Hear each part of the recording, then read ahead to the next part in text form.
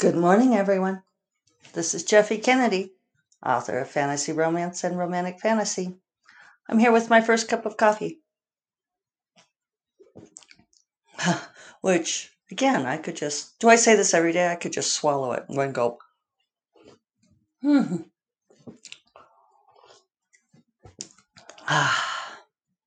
good. Today is, you know what it is. It's Friday! Friday, February 12th. Valentine's weekend, I guess it is. Not something that's really on my radar. Valentine's Day is one of those holidays, air quotes, that is so much the preoccupation of people who are single. Oh, I didn't silence my phone. That was probably my mother. Yep, my mom just texted me, "Good morning, it's Friday." There. Sorry, I did pause. My mother just texted me, "Good morning, it's Friday," in all caps. So there you are, Mom, on the podcast. Good morning to you. Good morning to Leo. So yeah, Valentine's Day, I remember it being such a thing when I was single, just so much angst and fretting and hoping and wondering and worrying. And now that I've been with the same guy for 30 years, I think that probably neither one of us was even aware that it's Valentine's weekend. It just sort of impinged on my awareness looking at the calendar. But he's very sweet. I don't really expect anything. Some years he brings me a flower, a rose, chocolates. Not every year, and that's okay too. He is very sweet to me in many ways, which is why I've stuck with him for 30 years. Oh, this coffee. What would I do without my latte? I would bitch and complain, which you guys have heard. So today's earrings are very like other earrings. If you are a regular watcher or listener, you will have noted that I have another pair of earrings almost exactly like this. These are little pink pearls that are dangling from, instead of dangling from those, like the other ones that I had the other day, were from, I don't even know what to call it, like that snake chain. And these are from like a straight wire with a little bit of a bead, little hook earrings. They actually don't look all that pink to me anymore. I remember that they're pink because I bought them to match this necklace, which probably in this light doesn't look pink either. Although the necklace to me looks more pink than the earrings do anymore. It's a dark morning here in Santa Fe. We're supposed to get a big storm coming in tomorrow night, but it's very sort of low fog or high fog. Maybe it's high fog. Yeah, high fog today. A low ceiling, but it's not like clouds. It's very misty, foggy stuff. It was brilliant sunrise. Sometimes I wish I could do like a time lapse on the sunrise, so that you guys could see the way that the light here illuminates the fog and changes colors. It's the most gorgeous show. So I got some still photographs of it. But so yes, dark morning colors probably aren't showing up very well. But I bought these pearls in Hawaii, and um, do you guys ever do this thing where you're like on vacation in a place and you buy like they have all those wonderful little stands, little stalls, set up in different places where you can buy them, and it's so cheap. And I bought these, and I bought like all these different lengths of black pearls. But I think I don't have black pearl earrings anymore. I don't know if I never found, I think I kept looking for some that would work right with the necklaces and never found them. Or I lost them. Who knows? But I have all of these lengths of black pearls. I have a bracelet, an anklet, and then a really long one like this, and one even longer, and then a couple of shorter ones of the black pearls. And I wear them all the time in Hawaii. And some of these things are like, you wear them in the place, and then you get them home, and you're like, where the fuck am I going to wear all of these pearls? on my podcast. That's where, which anyone who's only listening can't even see. But the pearls in the necklace are pretty neat because they're irregular. Real. I rub them against my teeth and they're real. They're not perfectly round, they're irregular, and I actually like them better for that reason. The ones in the earrings are pretty, I don't know, they're kind of meh. Even though they might be like real pearls but fake dyed, I think that's probably a thing. So that's probably why they don't look pink anymore. So anyway, there's those earrings. Probably I could get rid of these. Give them to my granddaughter or something. So let's see. Looking forward to a storm this weekend. We're supposed to get a bunch of snow. I love it if we get lots of snow. If it's going to be cold and gray, I'd just as soon have snow, right? And I'm considering doing that Matrix trilogy rewatch. I mentioned it to David, and he did not comment. So I don't know about you guys with your partners, but the lack of comment can mean one of a few things. It can be the okay, I'll go along with whatever you want. It can be the let me think about it. It can be the I really don't like the sound of this idea and I'm hoping you forget about it. So who knows? Who knows? I may watch it anyway. I'm envisioning a lovely snowed-in Sunday with a fire and many cups of tea and watching the Matrix movies. Maybe I'll get bored of them. I do get bored after a while. I'm not a good binger. I know a lot of people love to binge, and I get bored and restless after a little while. Too much like my mother that way. I remember, coyote running by. Shall we see if you guys can see the coyote? She's heading out pretty quick.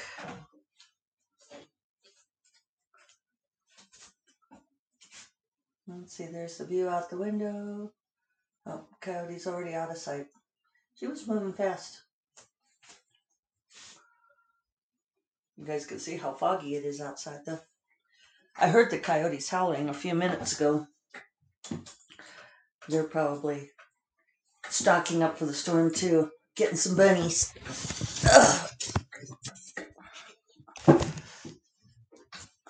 All right. Excuse that grunt as I stretch to grab the laptop. My back's a little stiff this morning. I need to do me some yoga. So, one thing I wanted to talk about, I actually thought of a plan today. It was a question that one of my mentees asked me a while ago about something that I'd said on the podcast. It's always disconcerting when somebody brings something back to you that you said on the podcast, because I know sometimes I don't finish my thoughts, maybe a lot of the time. And she asked about something I'd said, and I realized that I had left it way too open to interpretation. And it has to do with knowing when a book is done. If you are writing a novel and you're trying to determine when a book is complete, when you have revised and polished it enough, because I had made the comment that Bestie Grace Draven, who is, goes without saying, the font of all wisdom, that Grace had said that she feels like having a finished book sit around unpublished is losing money. And so let me place that in context. She's speaking as someone who is a dedicated self-publisher. Yes, she has the one trad deal, but she prefers self-publishing. And she views a completed book as ready to go. And she's talking about as opposed to hoping that a publisher might buy it, like sending it out on extended submission. What other reasons? I suppose if someone was querying an agent, that sort of thing. I'm trying to think of what other context you would think were letting the book sit around. Oh, like for marketing. So, like one of the strategies that self-publishers use is they write a whole book and then they'll write the sequel and release them close together. And it's a sound strategy. It's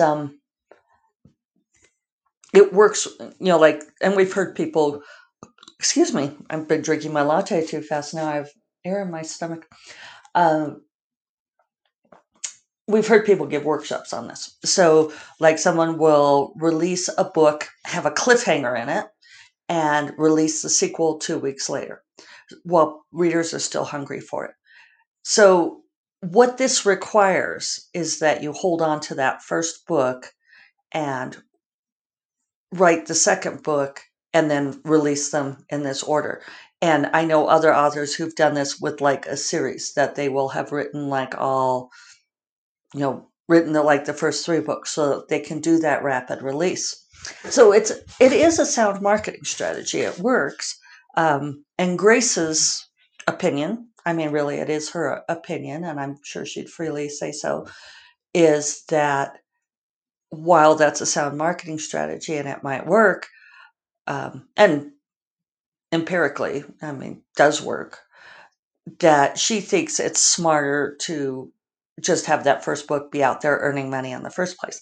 Now, the important thing to remember about Grace is that once Radiance came out, Radiance made a big splash, and it still does.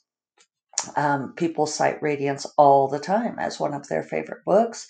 It's easily Grace's most successful book, and it earned her an enormous platform. And when an author has an enormous platform already, they have a different perspective on books and marketing, because Grace can put something out there and her huge platform of readers who love, love, love her, and I would be one of them, will buy it. Snap it up. Give me that new Grace Draven book right now.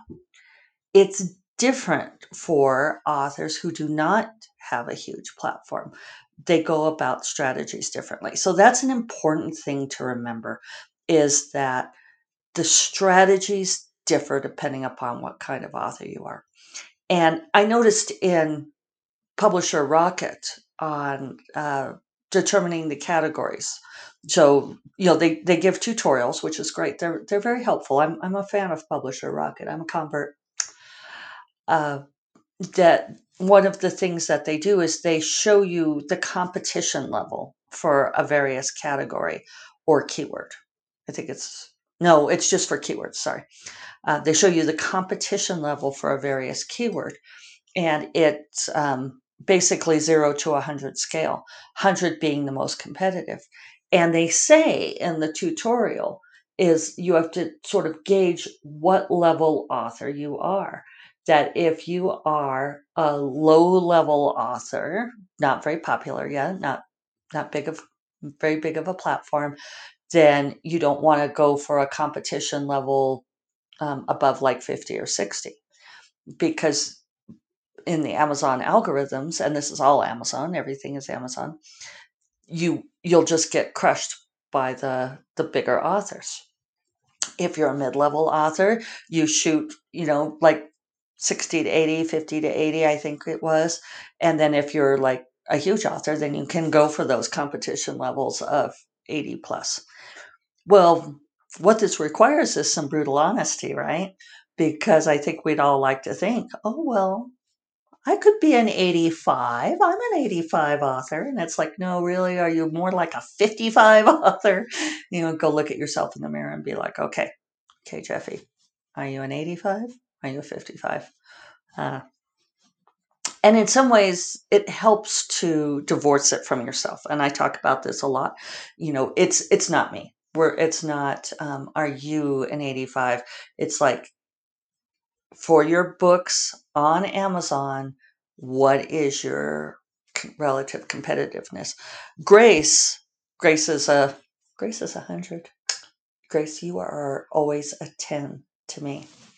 She listens to my podcast, not daily, but she binges them, listens to several at once. So it'd be interesting. We should have her come on sometime. She's bitter about Instagram Live, so I'm not sure if we could get her to do that. But I'm confident that she would not say that I am misrepresenting her. So for Grace, having a book not on the market is losing her money. For another author, if they put their book on the market and 10 people buy it, then they're not necessarily losing money. Okay, so that's piece one of the whole concept of a finished book is losing you money. Maybe it is, maybe it isn't. You might be better with that strategy. And it depends on your goals. If you really want that trad deal, if you want to try to get an agent and have an agent help you build your career, then yes, use that book to try to get an agent. It's your playing card, right? So like if you play games of any sort, think of that book as, like your magic weapon, or I don't play role-playing games, sorry. Fill in your analogy here. Your trump card, it's a valuable playing piece. It's your queen. Maybe it's not a queen. I don't play chess either. I'm bad at game analogies, aren't I?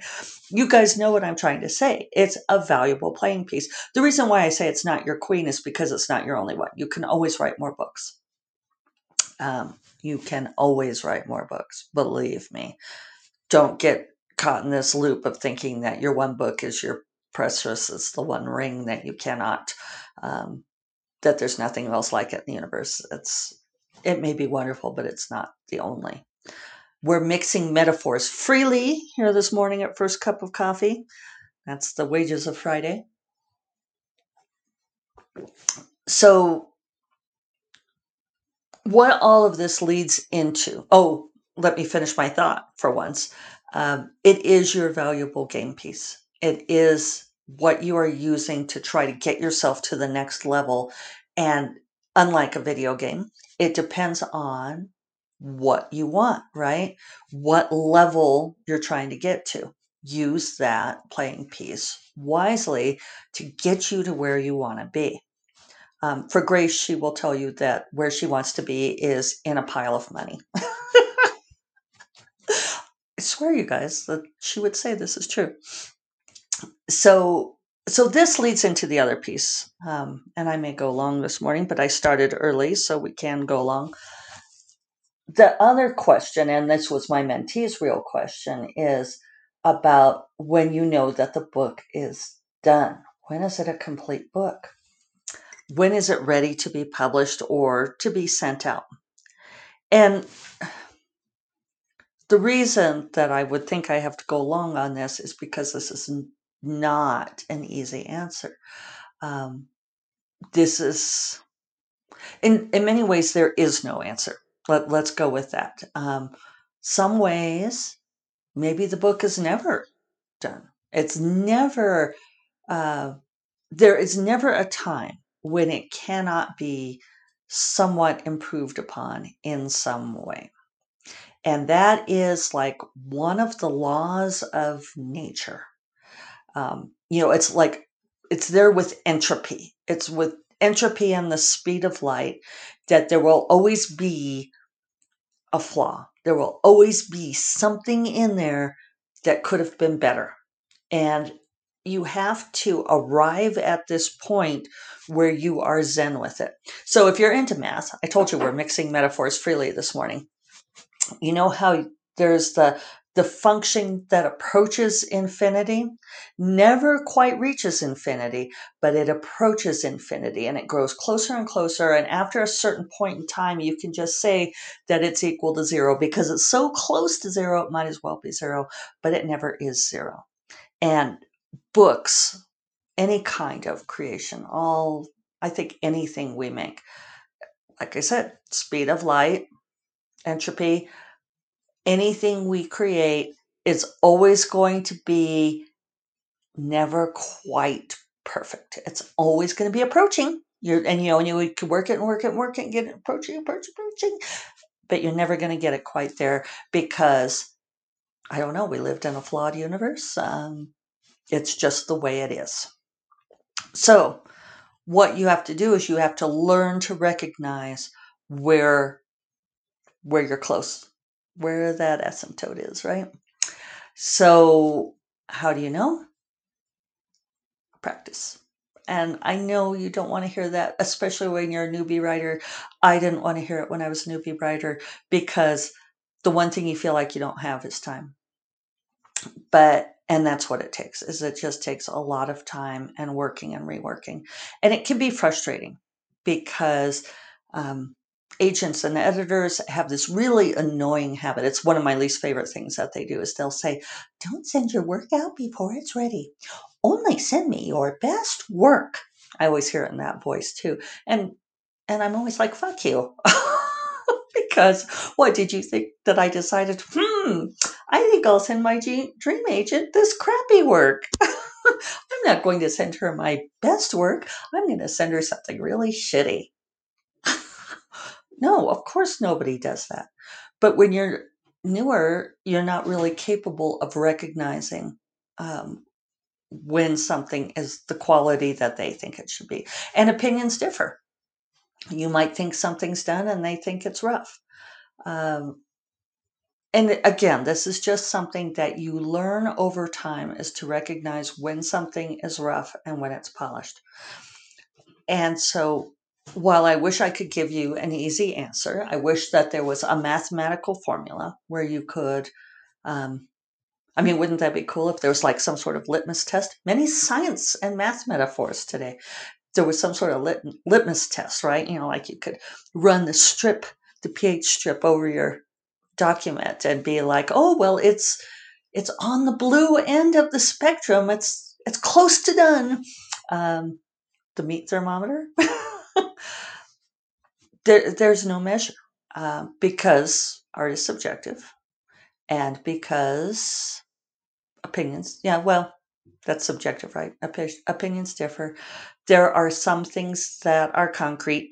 Are you free of grammatical flaws and typos and that sort of thing? Otherwise, how do you know when it's done? You just have to go with the internal meat thermometer. There's an analogy for you. There is an internal meat thermometer that basically tells you this thing is done and you're going to stop working on it now. And we all do that. Every single one of us, no matter how experienced, there's a point at which you have to say, I'm walking away from this thing. And there are wonderful examples of, for example, Robin McKinley has done a Beauty and the Beast story twice. And she says that's because she felt like the first Beauty and the Beast story she wrote, she didn't get it right. And she wanted to write it again. And she's said that she's not happy with that second version. And she wants to write, she'd like to go back and do one more because she feels like she still didn't get it. So instead of sitting on that first book and keeping it forever and retooling and retooling and retooling, instead she gave it over. And this is one thing that trad deadlines will do for you, is there's a point at which you have to give it over. If your editor threatens to come to your house and wrestle it from your cold dead hands, that's when you have to hand it over. But as far as satisfying that internal meat thermometer, which is kind of a gross analogy, sorry, but it does work for me. There's a point at which you just have to decide that you are going to let it go. And as Robin McKinley did, realize that you can always write another book later. There are always more books to write. So I feel like I never gave a good answer to my mentee's question. I feel like I still haven't. But this idea of having a finished book sitting around is not earning you money. First of all, you have to get to the point of it being a finished book. one thing you can do is you can give it to people to read. And a lot of times that means reading their stuff in return and giving them honest answers. But ask people, is this done? We're on the scale of, am I even at medium rare yet? Is it still raw? Is it still raw? And yes, it's entirely possible to get to overcooked. There are sometimes when works are just overworked, which is another reason to step away. Step away before it's like so dry and tough that nobody wants it.